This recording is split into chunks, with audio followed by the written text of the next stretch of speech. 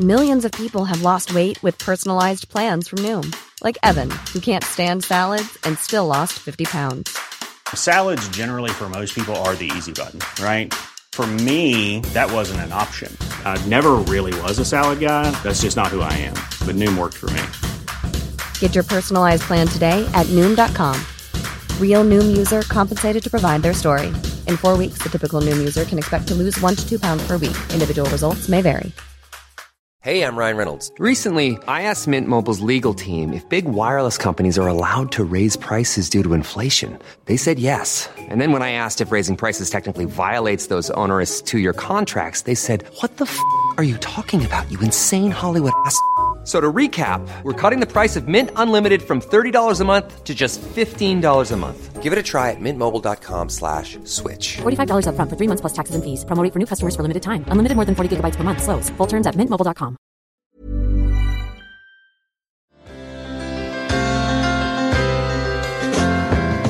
Välkommen ska du vara till podcasten Mina värsta gig-podden, där vi går igenom de saker man inte alltid är lika stolt över, nämligen framträdandena som inte alltid gått vägen.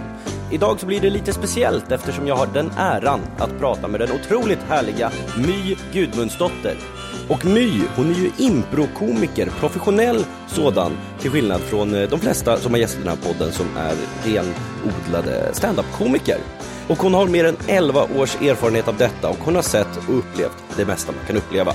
Så låt oss nu dyka in i den värld där på riktigt vad som helst kan och ska hända. Och vi gör det som alltid med att först höra vad gästen har på sin taco. På min taco så har jag cornfärssås som ligger i en mjuk taco. Cornfärssås. Det låter så äckligt när man säger det så. Jag brukar säga cornfärs eller cornfärs. Ja, men det är sant. Det har rätt. Ja, det lät lite äckligt, men det är ju cornfärs. Ja, eller antingen har jag fish taco eller så är det cornfärs. Hur gör du din fish taco? Det är sprödbak, alltså med bröd. Alltså brödsmulor. Men hackar man upp det i små delar eller lägger du liksom en filé? Nej, jag hackar inte i små filéer kan man säga. De har jättegod fish taco här i närheten av teatern. Ifall du ska luncha i Kransen någon gång. Så. Ja, men jag älskar fish tacos. Jag har varit mycket i LA och New York och då äter jag alltid mycket fish tacos. Okej, men hur blir det när du gör den själv då? Ja, då blir det som fiskpinnar i typ. Inte riktigt lika gott. Och så ska det vara, om jag gör fish taco så är det med majonnäs och med rödkål. Ja, lite gurka. Så den är ganska sparsmakad. Men är det någon tacokrydd inblandat i det där? Eller blir det bara att är det mer en wrap-hållet bara då? Eller är det jag som är så svennig? Ja, majonnäsen är alltid lite kryddad med chili och grejer. Men den är inte så tacokryddad, fish-tacon. Nej, men cornfärsen är väldigt tacokryddad. Cornfärssås? Ja, cornfärssås. Släskat. It's a pretty good crowd for a Saturday, and the manager gives me a smile, 'cause he knows that it's me they've been coming to see, to forget about life for a while. My Gudmundsdotter. Stämmer. Välkommen till podcasten Mina värsta gig. Tack ska du ha. Vi sitter i ditt hem. Nej. Ja, vi verkligen inte, men det är ditt andra hem kanske. Man skulle kunna tro det. Eller jag är ju mycket här. Men jag har ju ett hem och sen har jag ett kontor dessutom. Så att jag är på 3 ställen. Men vart är vi då? Vi är på min teater. Och här händer vad då? Här spelar jag föreställningar och håller kurs dagligen. Så varje kväll är det kurs här och varje fredag och lördag. Och ibland söndagar är det show. Ja, men du är ju då Komiker? Ja. Berätta, vad är en improkomiker? Tack för att du frågar. Och det är bra att du frågar, för att de flesta har faktiskt inte koll på vad det är. Utan det är alltså improviserad underhållning, vilket betyder att man hittar på i stunden. Och det kan gå till på många olika sätt, men så som vi jobbar är oftast så att vi har en publik som inte är med på scenen. Också vanlig fördom att man ska vara med på scenen när man kommer som publik. Ja, det är det första vi måste säga. Okej, men då tror folk att nu går jag på impro, nu får jag vara en del av det. Eller antingen, jag tror inte att det är så många som hoppas, utan de flesta kommer hit och är livrädda. De nya sätter sig alltid långt bak. Ja.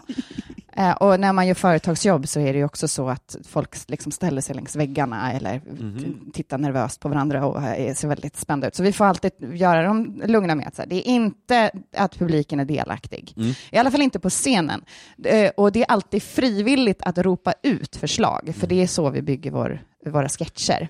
Att man tar ett ord från publiken. Men kommunicerar ni det liksom, eller det är klart ni kommunicerar det till publiken, men är det att ni står och väntar på att de ska säga någonting, eller hur ser det ut? Hur ser det ut på en show? Ja, det ser ut så här.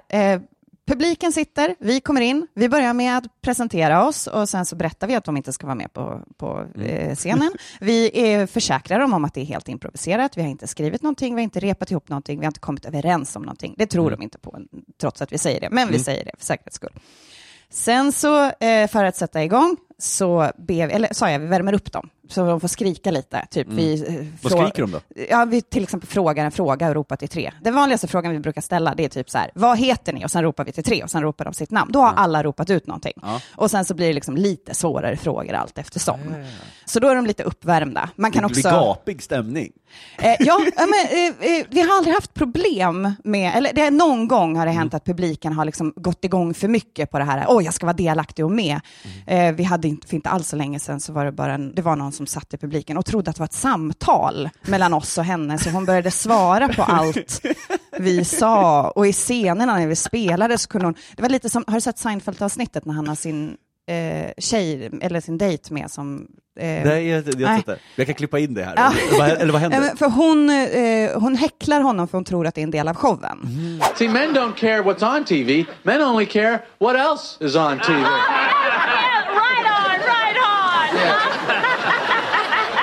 Women really want to see what the show is before they change the channel. Oh, that is so true. Yes. Yes. That's why men hunt and women nest.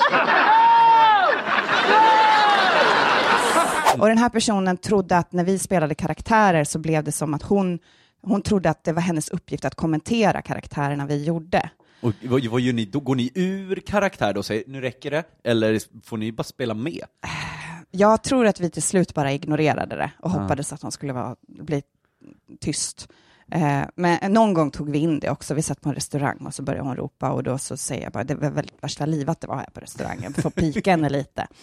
Ja, men det brukar inte vara ett problem. Men då fattar det är tydligt, nu ska ni prata, nu ska ni vara tysta. Det är väldigt tydligt. Och det är väldigt sällan ett problem att få ett förslag. Och ofta så räcker det med ett ord. Man kan ställa frågan, vad är det senaste ni googlat till exempel? Och så får man pasta carbonara och sen så börjar man en scen. Och vi är ju experter på det här. Vi har gjort det här så pass länge så att varje minsta lilla grej från publiken triggar oss till att komma på någonting och sen så spinner vi vidare utifrån det vi spelar. Men finns det något tydligt så här, idag så ska vi försöka minna ut i det här, eller det kan minna ut i vad som helst? Ja. Hur många år har du hållit på med detta? 11 år. Och då kan man ju säga att du är en professionell improkomiker. Absolut, det är jag. Varför började du med det här? Jag har alltid velat stå på scen och hålla på med skådespeleri eller teater, och sen har jag alltid varit väldigt humorintresserad. Sen så märkte jag ganska tidigt att jag tycker det är skittråkigt att inte bli regisserad, det tycker jag är kul, men jag tycker det är tråkigt under regiarbetet. Jag tycker det är tråkigt med manus och repetition. Så märkte jag att det här är de här övningarna som vi gör innan vi får de här tråkiga papperna i händerna, de är mycket roligare. Och då fattade jag inte att det var någonting som man faktiskt kunde göra för publik. Det var ju en etablerad humorform, fast jag hade ingen koll på det. Så började jag forska i det.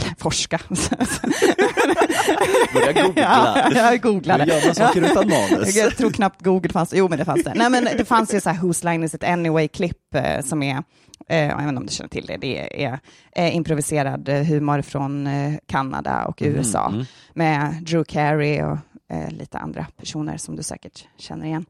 Och sen så nu på senare år så har jag ju förstått att, eller så har vår nisch varit UCB och I.O. som är teatrarna som Amy Poehler eller Tina Fey och Will Ferrell och alla de kommer ifrån. De stora liksom sketchkomikerna. Började de som impro? Alla började som impro. Ja, alla Adam McKays filmer, alltså Anchorman och alla de filmerna, det är improformat. Okay.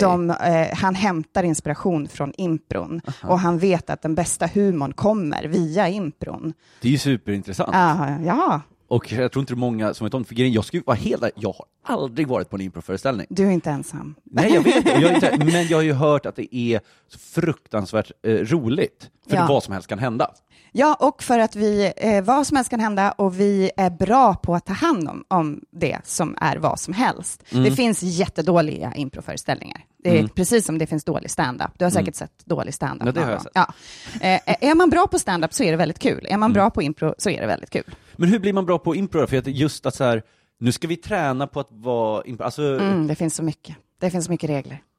Säg en regel. En regel är den viktigaste, eller den gyllene regeln som alla pratar om, det är yes and, alltså ja och det betyder att om du kommer med ett förslag så måste jag bejaka det förslaget och sen måste jag addera information på det förslaget. Så om du till exempel öppnar scendörren och kommer in och så säger du, jag vill ha en limpa, då är det dumt om jag säger, men vi är på ett rymdskepp, utan då måste jag acceptera din idé som är kanske antingen att vi är en tobaksaffär eller att vi är på ett bageri. Det är upp till mig att bestämma. Då kan jag säga, vi har utsökta russinlimpor här, Karlsson. Där har jag accepterat idén om att vi är på ett bageri och jag har också adderat att vi känner varandra. Okay. Vi har en relation. Och så vidare.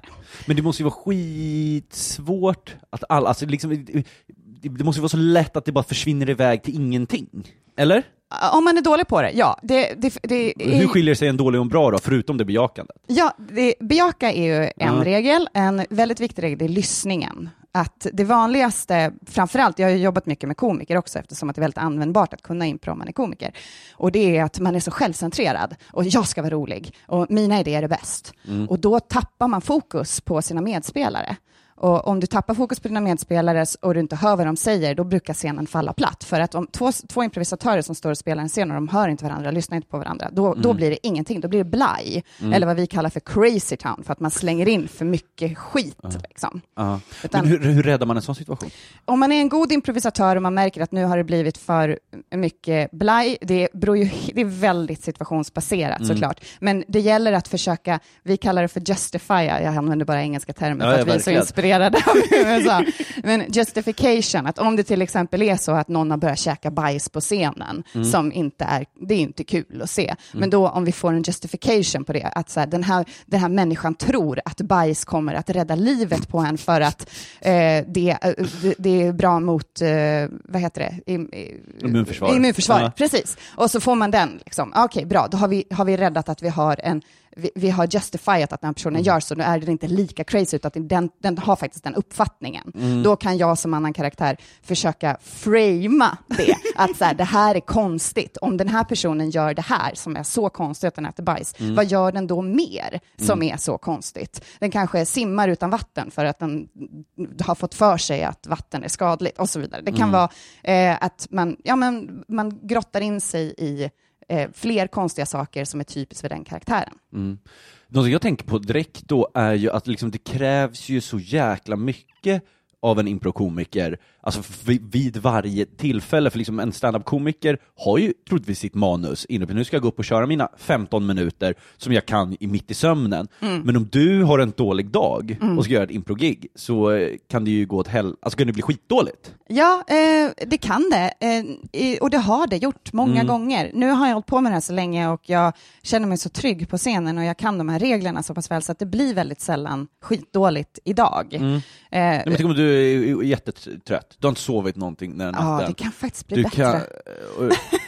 Ja, kanske. för då är det, spontaniteten är också väldigt viktig. Att man bara litar på sin spontanitet. Det är också en regel. Lita på den.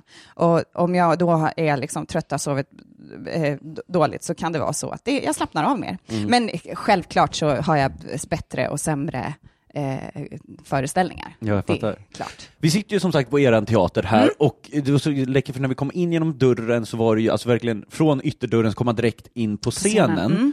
Och då pratade vi lite kort om att så här, ni satte upp en lapp om folk, alltså när showen satt igång, om folk är sena, så nu får ni inte komma in.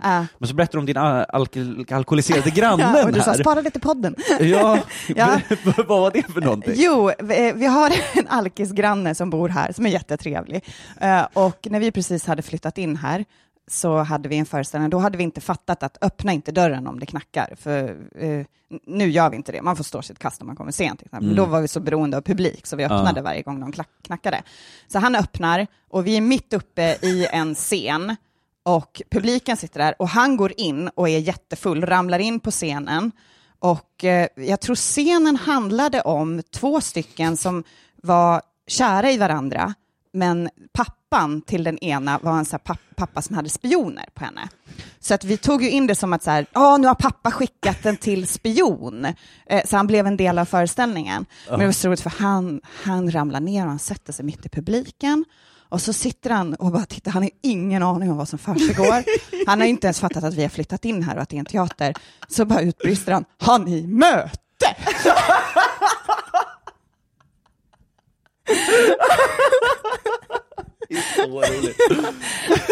Varpå han ställer sig upp och tittar ner i sitt skrev och bara, åh nej, jag har kissat på mig. Men publiken måste ju tro att han är så mycket en del av showen. Eller fattar de så här, det här är verkligen... Det kanske var någon som trodde det. Det var svårt att hålla sig till att spela då. Men det var bara, men det är kanske bäst att du går nu. Så han gick. Sen knackade han på senare, men då öppnade vi inte. Så här. Men, och så berättar ni också, förutom att ni kör här då, vad sa du, söndagar kör ni show här, eller var det fler dagar?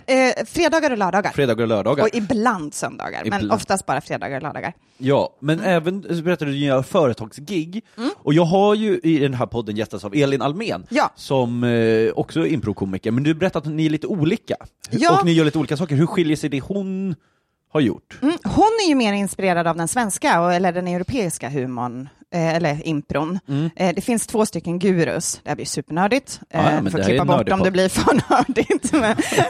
Men det finns en europeisk guru som heter Keith Johnston. Och han har mer ett berättande i sin impro. Att det ska vara en dramaturgiskt. Eller teatersport och games. Och jag har gjort det här jättemycket och sysslat jättemycket med den typen av impro. Men alla andra i Sverige gör det här fortfarande. Men det finns också en guru i USA som jag tappade namnet på nu, vilket är Han är bara en guru. Han är bara en guru, whatever. Men vi är inspirerade av honom då. Och det är ju den här SNL-sketch-metoden som vi använder oss av. Okej, men och när du gör företagsgig då? Där är vi lika. Där är det lika? Där är väldigt likt. Vad är ett företagsgig exempelvis? Antingen så håller man en workshop eller en föreläsning. Och det är klart det skiljer sig lite grann eftersom vi är mer fokuserade på humor. Men det är de allra vanligaste grunderna som är just jag och lyssna och så vidare. Det använder vi oss av. Är det så för att gruppen ska jobba bättre tillsammans? Exakt. Precis, det ökar kreativiteten och samarbetet. Men showmässigt gör det sådana företagsgig också? Mycket show. Ja. Och där antingen så gör vi den här sketchbaserade som från USA eller så gör vi Keith Johnston. Det beror lite på förutsättninna. Nu när man har jobbat så pass länge så vet man om förutsättningarna i sig eller så vet man vad man ska välja för typ av uppspel. Jag fick en klassisk som jag pratat med många om stand-up och förutsättningar där på företagsgig brukar de vara helt värdelösa. Att det är så här, det är ingen scen, det finns ingen ljus och det finns ingen mick och publiken står upp och minglar. Vad är en dålig förutsättning för ett improgig? Exakt det du sa nu. Okej, det är det är samma. Jag tänker att ni är friare än en stand-up-komiker. Tvärtom. Exakt, och det är nog där vi får så många dåliga förfrågningar. Men är förutsättningarna dåliga, då tar vi inte gigget. Det går inte. Och en gång i tiden så fattade jag inte att jag var tvungen att fråga eller vilka frågor jag skulle ställa för att få rätt förutsättningar. Men nu vet jag måste ställa krav. Så här, finns det inget ljus? Okej, ni kan hyra ljus av oss. Det kostar så här mycket extra. Finns det inget ljud? Vi har myggor. Jag kan ju inte ha handmick heller. Oftast är det ju så att de ger oss en handmick och bara, här, varsågod. Nej, men jag måste ha mina händer fria. Så vi måste ha en scen, ljus, ljud och ingen jävla buffé. Och allra minst en fri bar, vilket man har varit med om ibland. Det är underhållning. Men sen så jag vet att Elin, hon, för jag lyssnade ju på det avsnittet, hon pratade mycket om den här osynlig teater. Vi kallar det för ljugjobb. Sådana förfrågningar får man ju också. Nu tackar jag alltid nej till sånt. Men en gång i tiden. Det måste ju vara en seger att kunna tacka nej till dem. För det känns som att man inte vill göra dem. Nej, de är hemska. Det finns säkert någon där ute som gör dem jättebra. Men det är inte jag. Kommer du ha någon historia från något osynligt jobb? Ja. Bra. Då håller vi på det. För nu har jag 4 standardfrågor som jag tänker ställa till dig. Kul. Som jag alltid ställer till alla. Och den första lyder så här. Hur hanterar du misslyckanden?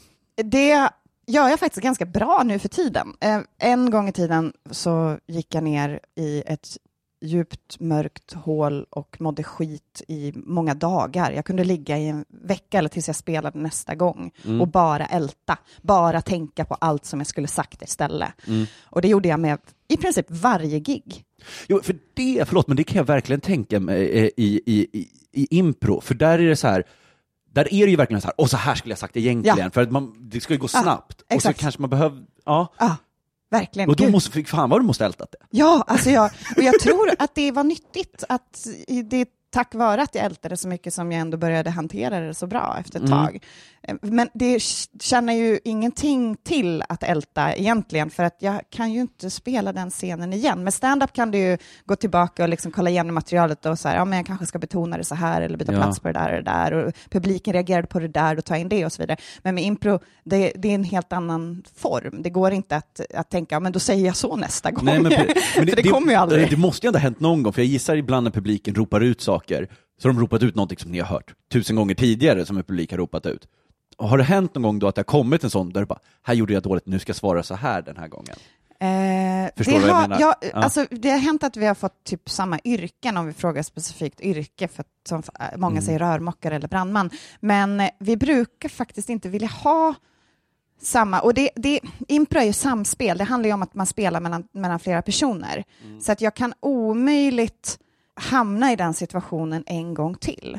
Med det jag kallar för games, som är att man har ett hinder på i varje scen. Där kan jag hamna i, till exempel att publiken ska ropa ut en genre. Att säga, men skräck. Ja, jag vet att det här är mina go-to i skräck på företagsjobb. Jag hatar mig själv varje gång jag har gjort samma sak. Om jag ställer mig i duschen och spelar en bimbo-brud som håller på att bli jagad av en mördare. För att det är så här skräck. Jag mår skitdåligt. Jag går hem och duschar på riktigt för att jag vill duscha av mig, för att man känner sig så dålig när man har gjort samma sak. Men annars, det är typ bara de gångerna som vi har samma förslag. Och annars så är det väldigt, väldigt olika varje gång. Otroligt egentligen. Men jag vet, Schyffert frågade det. Han bara, ni måste ju veta ungefär vad ni får av publiken, för det vet man ju stand-up. Men tvärtom, om någon säger brandman så säger vi så här, det har vi haft så många gånger, kan vi få något annat. Okej. Ja, men det är ju kaxigt ändå. Att kunna styra det åt det hållet man vill. Eller det hållet man inte vill i alla fall. Vi vill att det ska vara nytt. Spontaniteten är humorn. Det är det roligaste. Så om man hamnar i liksom fack. Sak samma. Vi går vidare. Har du någonsin funderat på att sluta med detta? För du berättar också liksom att du lever ju på det här. Och du har gjort det du har kanske inte levt på det i 11 år. Men nej, men 9-10 år har jag levt på det ändå. Nej, jag har faktiskt aldrig tänkt att jag ska sluta med det. Det låter kanske kaxigt, men det är det inte. För jag skulle inte kunna göra någonting annat. Jag är skitdålig på allt annat. Det finns ingen fallskärm för mig. Man har aldrig varit liksom så här, bara så här, nu liksom får ni företagsgig och det har det här och så, men har det alltid varit frid och fröjd? Nej, absolut inte. Gud nej. Alltså vi har ju, vissa perioder har ju varit supertuffa. Och jag har ju känt mig dålig många gånger och funderat på vad fan håller jag på med. Men jag vet också att när det är bra så är det, nu har inte jag tagit heroin, men det är heroin. Det är heroin. Det är den bästa kicken man kan ha, och det väger upp mot allt det dåliga. Så jag älskar impro. Folk som känner mig eller vet vem jag är vet att jag är verkligen en riktig jävla improknarkare. Jag skulle inte kunna vara utan det. Underbart. Tar vi nästa fråga som är, vilket är ditt värsta ögonblick hittills i karriären som inte är kopplat till ett gig? Jag måste säga att det är inte ett specifikt ögonblick, men jag jobbade ihop med en väldigt destruktiv person. Tina Fey brukar ju säga det, att only work with water fountain people, vilket betyder att på företag i USA så gick man till en sån här water fountain när man drack vatten. Och då om man hamnade med någon som man utväxlade lite ord med, så man kände så här, det här, det rullar, vi gillar varann.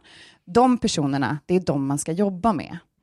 Och är man ny i karriären eller liksom bara vill ta sig upp i karriären så kanske man inte har den möjligheten, eller de flesta har väl inte den möjligheten att välja vilka de ska jobba med. Nej. Men kanske inte, speciellt inte i någonting så smalt som impro. Ja, eller om man blir anlitad på företag och så vidare. Alltså jag tror att det är en lyx att kunna välja vilka man vill jobba med, men det är nog extra viktigt när man är i vår kreativa bransch att bara hamna med folk som man faktiskt trivs väldigt bra med. Speciellt när det är impro, för att ni samspelet är ju allting. Ja.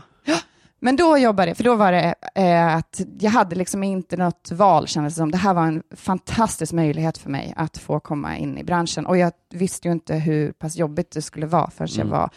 han är inte en ond människa så, men det blev väldigt jobbigt för att han hade så många psykiska problem. Så det var oerhört jobbigt i ett år. Alltså, hur utspelade det sig i ert arbete, man ska säga, eller jag för dig? Kände att jag bara gjorde fel. Vad jag än gjorde så var det bara fel hela tiden. Så varje dag när jag gick till teatern så hade jag liksom en ångestklump och bara, vad ska han säga att jag har gjort för dåligt idag liksom. Och den perioden gav ju mig jättemycket också, inte på grund av det, men jag är oerhört tacksam över hela den perioden. Men jag tog med mig det, och nu jobbar jag bara med personer som jag känner att vi klickar, det här funkar och vi har kul ihop. Och jag tror att det är superviktigt om man har möjligheten. Men slutade han? Eller vad gjorde han? Jag sa upp mig. Och du sa upp mig? Han jobbar det var inte liksom här. Ja. Vet du om han fortfarande är destruktiv? Ja, det tror jag. Har du något samarbete med honom? Nej. Du har en fråga kvar innan vi går in på det denna podd faktiskt handlar om. Ja. Och det är, vilken egenskap skulle du säga är din absolut sämsta som människa? Jag har en ganska dålig egenskap att jag stör mig så mycket på saker. Jag vill släppa, men jag kan inte släppa. Ja, men typ... Om jag har varit och tränat och sen går jag in i omklädningsrummet, sen så är det alla skåp lediga. Och så har någon tagit liksom skåpet ovanför mitt skåp och låst det. Jag kan bli så jävla irriterad på den dumheten. Det är så onödigt. Det är jätteonödigt. Och jag önskar att jag kunde släppa saker som är så här, varför bryr jag mig om det här? Men jag blir så här, hur människor funtar egentligen, en jävla idiot. Och sen så tror jag att i och med att jag stör mig så mycket på sånt, att jag stör mig på mig själv när jag gör dumma saker, och jag inbillar mig att andra stör sig på mig, så jag kan grubbla ganska mycket över att jag är en väldigt störig person. Men det måste ju vara om du till exempel har någon i publiken som du stör dig på. Ja. Som kanske är en återkommande. Har det hänt något sånt någon gång? Ja, det har det. Alltså, nej, inte nu är hon här igen. Ja. Eller så. Och jag tror att det kanske lyser igenom, att det syns på mig när jag blir... Alla ska ha kul utom du. Ja, precis. Jag kan ju inte rikta humorn bort från henne. Men jag kan nog säkert med min blick liksom visa henne att... Eller henne, nu avslöjar jag, men det har hänt. Att det kommer... Impropubliken kan ibland vara jäkligt jobbig. Stand-up-publiken också. Ja, men som jag sa, de tror att de ska vara med ibland och skriker ut saker fast man inte har bett om det. De ska visa, jag har varit på impro förut och jag vet hur det funkar, fast de egentligen inte har någon koll och bara skriker. Typ någon gång fick jag någon som bara, sjung idag! Varför skulle jag sjunga? Jag vet inte ens ett piano. Och så bara, påan! När vi stod och hade en diskussion. Bara, vadå, ska jag slå min kollega? Ska du regissera mig nu, du person i publiken som har varit här flera gånger förut?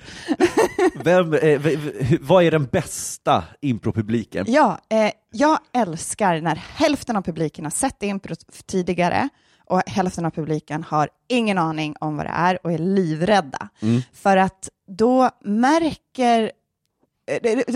Om alla är okända inför konceptet så har man en jäkla uppförsbacke. Då får man verkligen bevisa sig i början. Och det tar några minuter innan de kommer igång och bara, ja men gud, det här är kul, man kan skratta åt det. Men om det redan är en van impropublik som vet att så här, jag är här för att skratta, så drar de ofta med den andra publiken. Men om alla har sett det förut, då är det så här, men jag vill ju frälsa ny publik. Ja, jag vill inte preaching to the choir. Liksom. Det är tråkigt. Ja. Hörru, med de orden så går vi in på det denna podd faktiskt handlar om. Yay. It's a pretty good crowd for a Saturday, and the manager gives me a... As a person with a very deep voice, I'm hired all the time for advertising campaigns. But a deep voice doesn't sell B2B, and advertising on the wrong platform doesn't sell B2B either. That's why if you're a B2B marketer, you should use LinkedIn ads. LinkedIn has the targeting capabilities to help you reach the world's largest professional audience. That's right. Over 70 million decision makers all in one place. All the big wigs, then medium wigs. Also small wigs who are on the path to becoming big wigs. Okay, that's enough about wigs. LinkedIn ads allows you to focus on getting your B2B message to the right people. So, does that mean you should use ads on LinkedIn instead of hiring me, the man with the deepest voice in the world? Yes. Yes, it does. Get started today and see why LinkedIn is the place to be to be. We'll even give you a $100 credit on your next campaign. Go to linkedin.com/results to claim your credit. That's linkedin.com/results. Terms and conditions apply. Hey everyone, I've been on the go recently. Phoenix, Kansas City, Chicago. If you're like me and have a home but aren't always at home, you have an Airbnb. Hosting your home or a spare room is a very practical side hustle. If you live in a big game town, you can Airbnb your place for fans to stay in. Your home might be worth more than you think. Find out how much at airbnb.com/host. Millions of people have lost weight with personalized plans from Noom. Like Evan, who can't stand salads and still lost 50 pounds. Salads generally for most people are the easy button, right? For me, that wasn't an option. I never really was a salad guy. That's just not who I am. But Noom worked for me. Get your personalized plan today at Noom.com. Real Noom user compensated to provide their story. In 4 weeks, the typical Noom user can expect to lose 1 to 2 pounds per week. Individual results may vary. Mine, 'cause he knows that it's me they've been coming to see, to forget about life for a while. Kära My. Nu ska du få berätta för mig om gånger då en improkväll eller på föreställning eller företagsgig har gått käpprätt åt helvete. Ja, det första jag kom att tänka på när jag skulle vara med här, det är definitivt ett gig. Vi blev bokade på en 50-årsfest. Okej. Och han fyllde år och hans fru bokade oss. Och då gjorde vi den här som jag berättar om som heter Games, som är Keith Johnson, alltså den Elin Almen gör och även Lance Impro håller på med. Att man har ett hinder som man spelar scener kring. Man kan till exempel göra en genre eller att man läser på lappar och så vidare. Men är det ni som har bestämt hindret då? Eller är det publiken bestämt? Det vi har bestämt hindret. Det kan till exempel vara, men vi spelar upp din dag. Hur ser din dag ut? Och så intervjuar vi det och så spelar vi upp den dagen. Och sen så frågar vi publiken då så här, men nu ska vi göra det här i olika stilar eller genrer. Och så säger de, men vi vill se det i western och science fiction eller romantisk komedi eller vad det nu. Så spelar vi samma scen, men som en genre. Det är Games. Och hur utspelar sig det här på en 50-årsfest då? Ja, då har i det här fallet så var det säkert 10 personer. Och alla var... I publiken? Eller ni? Ja, Aha, i publiken. Det är lite liten 50-årsfest. Väldigt liten. Vi fick betalt. Jag trodde 50-årsfest var så här, nu har vi 100 pers här. Och det var nog tur att det inte var fler, kan jag säga, med tanke på vad som hände. Men världens sämsta 50-årsfest. Ja, och ingen av dem hade sett impro tidigare. Hon hade bara blivit rekommenderad av en annan som hade haft oss på en väldigt lyckad 50-årstillställning och där de hade sagt att ni måste ha presens. De är superroliga. Men hur är det? Är ni liksom i ett vardagsrum hemma hos den här personen? Här var vi på ett hotell i ett rum, men det var ingen scen. Det var ganska dåligt. Ett hotellrum? Eller en konferensrum? Det var konferensrum på ett hotell. Världens sämsta 50-årsfest, förlåt. Ja. Det var väldigt vackert ställe, men det var inte optimalt för underhållning. Nej. Och han sitter på någon slags tron. När jag minns tillbaka så känns det som att han sitter på en tron, för han sitter i en fåtölj och han är väldigt seriös. Och han mår så dåligt. Ja, det är så spänd stämning i rummet och vi har ingen aning om varför. Och det är då han och sen hans fru som är någon så här, tänk dig typ Hollywoodfru ser hon ut som. Ja. Jättelångt blont hår, opererade bröst och stora lappar och så vidare. Och sen är det deras barn och sen är det lite så här mormödrar, farmödrar. Det är liksom släkten, närmsta släkten. Och hur många är ni? Vi är bara 2. Det är jag och min kollega Erik som jag driver presens med. Och innan det här gigget, så ett vanlig game som vi ofta gjorde förut, som vi hämtade från USA när vi var där och spelade, när vi pratade med några improvisatörer där, det är att man tar en mobil och så läser man sms i mobilen. Så den ena improvisatören har mobilen och läser det här som manus, och den andra improvisatören pratar fritt. Det här fattar man ju, det här är ju jättekänsligt att göra på en 50-årsfest. Men vi är smarta. Vi hör av oss till dem innan, det här har alltid funkat. Vi hör av oss och säger så här: är det okej att vi gör det här med er? Du får självklart radera alla känsliga sms innan. Hon säger, det är helt okej. Innan giget säger hon så här: ja, men det är bara att ta min mobil. Jag har raderat allting som skulle kunna vara känsligt. Gud vad jag känner att det här är på väg mot någonstans. Erik har mobilen och jag ska prata fritt. Och vi börjar, och scenen går väl inte särskilt bra, men helt okej med tanke på förutsättningarna. Och sen så bara ser jag på Erik att han blir helt tyst. Och han stirrar ner i publiken. Han säger typ eller jaha, och bara läser liksom korta ord. Och jag ser på honom att så här, vad fan är det som händer? Varför får jag ingenting? Så jag får driva hela scenen, och det blir ju inte alls roligt. Nej. Sen efteråt, när vi är klara med giget, så berättar han att det står i sms:en: du har sett dina barn för sista gången. Jag har packat väskan. Du kan dra åt helvete. Du kan ju ta och rymma med henne om du vill. Så att, och då får jag ju höra ryktesvägen för de som hade bokat mina, för jag bara, det där gigget gick så konstigt, det var jättesvårt. Ja, då hade det ju varit värsta otrohetsaffären mellan de två åt båda hållen, och hela släkten visste det här, och nu skulle de ses. Och så skulle de ta in oss för att så här lätta upp stämningen. Och ingen vet vad impro är. Och när vi bara så här, vi kommer hämta all inspiration från paret här, och det bygger på ert liv och så vidare. Tacka fan för att alla blev jättenervösa och tyckte att det var... Men hur kunde hon gå med på att ni skulle ta telefonen? Jag fattar inte. Fattar inte. Gud vad ni måste så här, för jag kan tänka mig då för Erik som står och läser det här, att han blir ju bara tyst. Han blir bara tyst, ja. Och för han kan ju scrolla i sms, men allt han ser, det är bara massa bråk och smutskastning på varandra, och det är fula ord hit och dit. Och där sitter ju deras barn, och det stod i sms:en: jag tar barnen och drar. Förlåt, jag tycker det är så otroligt märkligt. Det är så jävla sjukt. Hörde ni vad tyckte de då när ni var där? Sa de så här, tack? Ja, hon kom fram, vi fick betalt. Det här var ju så här, liksom under bordet gig då, eftersom att det var bra betalt? 4 papp. Ja. Hur länge kör ni? 20 minuter. Ja, det är hur bra spel. Det är jättebra. Det är väldigt sådana enkla gig gör vi ibland, men inte så ofta. Oftast är det ju företagsjobb. Men herregud, så nämnde ni någonting till dem så här? Nej. Vi pratade aldrig med dem igen. Nej, och jag fattade ju inte vad det var som hände förrän vi gick ut, och Erik bara: jag måste bara berätta vad som hände. Och jag bara, ja okej. Det är den sämsta 50-årsfesten jag har i hela mitt liv. Så pinsamt. Men också väldigt kul. Ja, väldigt kul. Ja, bra, jättekul. Har vi något mer? Ja, som jag sa innan så är det ju liksom när man inte vet vad man ska fråga för frågor för att få rätt förutsättningar, så blir det ju inte bra. Och ibland så har man ju fått de här ljugjobben.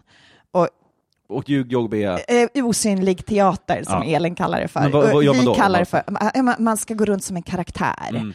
Och vara... På ett mingel typ. Ja, precis. Vara någon sån här okänd släkting som pratar roligt om värdparet. Som liksom bara är kul för den som är liksom så här leverantör, alltså liksom den som har bokat dig. Alla andra tycker väl bara att det är weird. Ja, och man känner sig som en som går runt, en mytoman på festen liksom, som har plankat in. För då, en gång fick vi ju det, att jag och Erik då igen, vi skulle vara på en 40-årsfest, och vi skulle vara hennes Ghana-kompisar från förr, som vi har gjort. Men vi har gjort en massa konstiga saker, ni får hitta på vad vi har gjort. Men för det första, vi var ju 30 år yngre än vad hon var, så vem går på det liksom? Eller 20, vi var för 20-årsåldern och hon fyllde 40. Och jag gick ju in till det här till 100% och bara, ja vad kul! Fattar inte att det här blir jättepinsamt. Erik, han fattade ju direkt, han var smartare än mig, så han sa ju ingenting. Han var bara på festen och käkade snittar och drack fint. Vad gick du runt och vad gjorde du då? Och hur togs det emot? Jag började prata om att vi hade båtluffat och hon hade mördat någon haj nej, och jag vet inte vad jag sa, men jag hittade på så här jättedåliga historier. Men folk fattar ju att jag ljög. Eller att så här, vad är det för konstig person som är här på festen? Och det slutade med att man stod själv i rummet och bara ingen ville prata med en, för man är ju inte rolig liksom. Du är bara en konstig människa på fest. Men tyckte hon som hade bokat det så det här är så roligt, eller tyckte hon också att det här blev konstigt? Ja, jag vet faktiskt inte hur hon tyckte efteråt. Tack och lov så lyckades vi pitcha in att vi skulle avsluta med en underhållning. Så att vi räddade det. Det blev väldigt kul, själva uppspelet. Okej, men vad gjorde ni då? Alltså var det så här, nu går vi ur karaktär och berättar att du har bara varit här och skojat? Och ni köra. Okay. Och då reaktionerna var ju så, för jag bara, ni som har pratat med mig kanske undrar, vem är den här kompisen som hon har hängt med, som har gjort så galna saker? Och jag bara, vi har bara hittat på. Det var ju 0 reaktion på det. Hälften har inte pratat med dig, så vi var så här, okej. Och de som pratar med dig säger okej. Ja, exakt.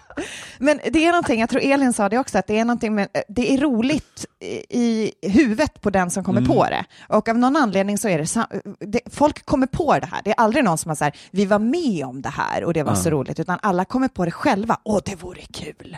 Men har man gjort osynlig teater någon gång då som har blivit kul?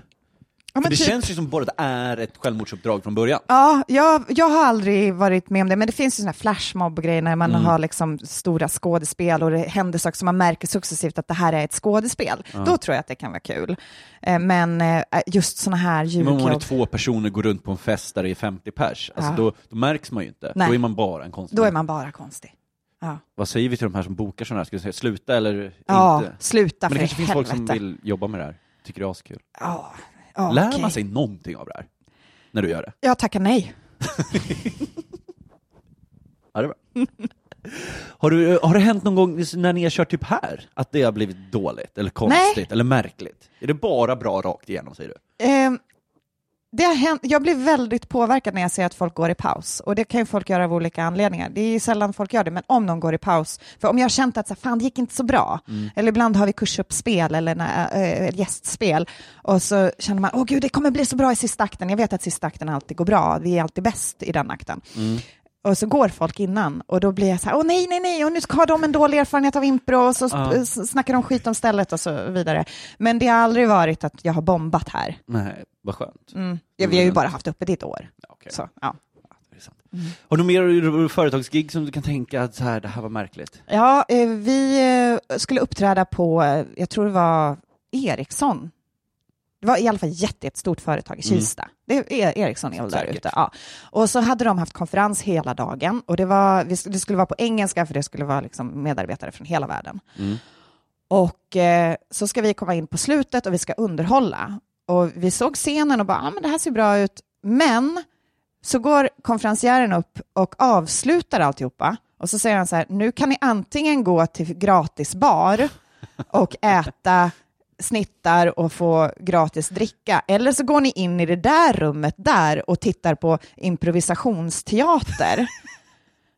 Vad tror folk valde?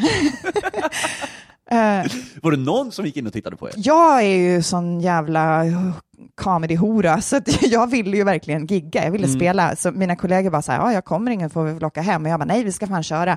Så jag går in och skriker bara, improv comedy in the other room, come and watch improv comedy. Och så drar med mig folk som någon liksom gycklare på Medeltidsfestivalen typ. Och till slut så får jag in några stycken. Och så går vi upp på scenen och sen så ska vi be om en förutsättning som man gör. Så här, man kan få en förutsättning. Och så fick vi PowerPoint. Och då skrattade de få som var där inne väldigt mycket åt ordet PowerPoint. Varför vet jag inte, men det var det roligaste som hände. För att sen kunde de inte sluta ropa PowerPoint. Så vi spelade i 40 minuter eller 45 minuter. Och det enda som hände, det enda de skrattade åt, det var när de stod tryckta mot väggarna och skrek PowerPoint. Så här, kostymnissar. Och de skrattade åt sig själva då? I princip. Exakt. Gud vad mörkt. Men ni gjorde gigget i alla fall? Vi gjorde giget och vi fick betalt. Jag tror inte de tyckte att vi var något bra. Och de fattade ju inte att det kanske var liksom lite dåligt upplägg. Men det känns ju bara allmänt som att det är svårt för impro att gå dåligt om det inte är precis sådana där lägen att man står med kostymnissar upp mot en vägg som har snittar och fri bar. Då är det kanske inte bäst. Men liksom i det här rummet där man kör impro på er teater här, att det blir ett så ofta väldigt bra. Ja, det blir det. Vi har väldigt bra improvisatörer. Det är inte bara jag, utan våra 2 house-team som spelar här också är så otroligt duktiga. Och vi har ett house-team som spelar varje fredag och ett som spelar varje lördag. Men då vill jag ju att vi gör helt otroligt skamlös reklam för det här stället. Ja. Och liksom, vart är vi? Vi är på Presens improkällare. Och hit hittar man på webben presensimpro.se. Och där kan man boka biljett och man kan boka upp sig på kurs. Ja, för jag kan ju tro, alltså, som du säger, som du rabblade tidigare med alla de här skådespelarna och komikerna som har börjat med det här, så kan jag tänka mig att det är väldigt... Alltså det är en sak som många bara, jag vill testa stand-up en gång för att ha gjort det. Men det här känns ju nästan kanske bättre för att man utvecklas mer. Ja, absolut. Jag vet att det är många som har svårt att se kopplingen mellan impro och stand-up här i Sverige. Just för att det är så många andra improgrupper som inte har den nischen som vi har. Men är du i USA och pratar med en ståuppkomiker, jag lovar dig, 99% har gått improkurser. Och vice versa. Man håller på med både och där.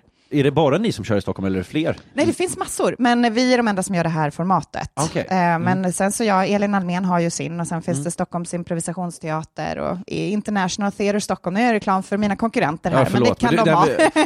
Det kan de få. Men man ska först och främst gå till er. Ja.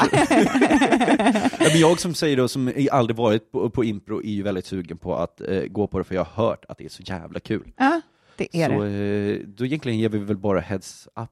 Eller man kan följa på Instagram, My Gudmundsdotter. Ja, det ska man verkligen göra. Där gör jag reklam för ofta. Ja, men verkligen. Och är det, innan vi avslutar, har vi någonting mer du vill säga? Har vi glömt någonting? Känner att du har något mer du vill berätta?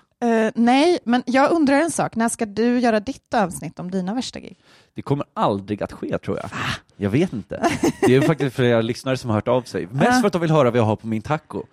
Men, det har du aldrig berättat. Nej, det har jag aldrig berättat. Men det kommer nog bli jag funderar på om jag ska göra ett avsnitt med mig själv. Alltså att jag intervjuar mig själv som ett sista avsnitt. Ja. Men det känns så jävla självgott att göra det. Nej, men herregud. Du är i den självgodaste branschen ever. Då har du råd att göra ett självgott avsnitt. Gå på Presens Impro. Följ My på Instagram, där heter du My Gudmundsdotter. Och sen så hoppas jag att alla har haft lika trevligt som vi har haft det. Jag har haft det jättetrevligt. Gud vad bra. Tack för att ni har lyssnat. Ni har lyssnat på mina värsta gig med My Gudmundsdotter. Och vi hörs igen nästa vecka. Då är det ett nytt avsnitt med ny gäst och mer bedrövliga upplevelser som förhoppningsvis är ganska kul. Puss och hej! Hej!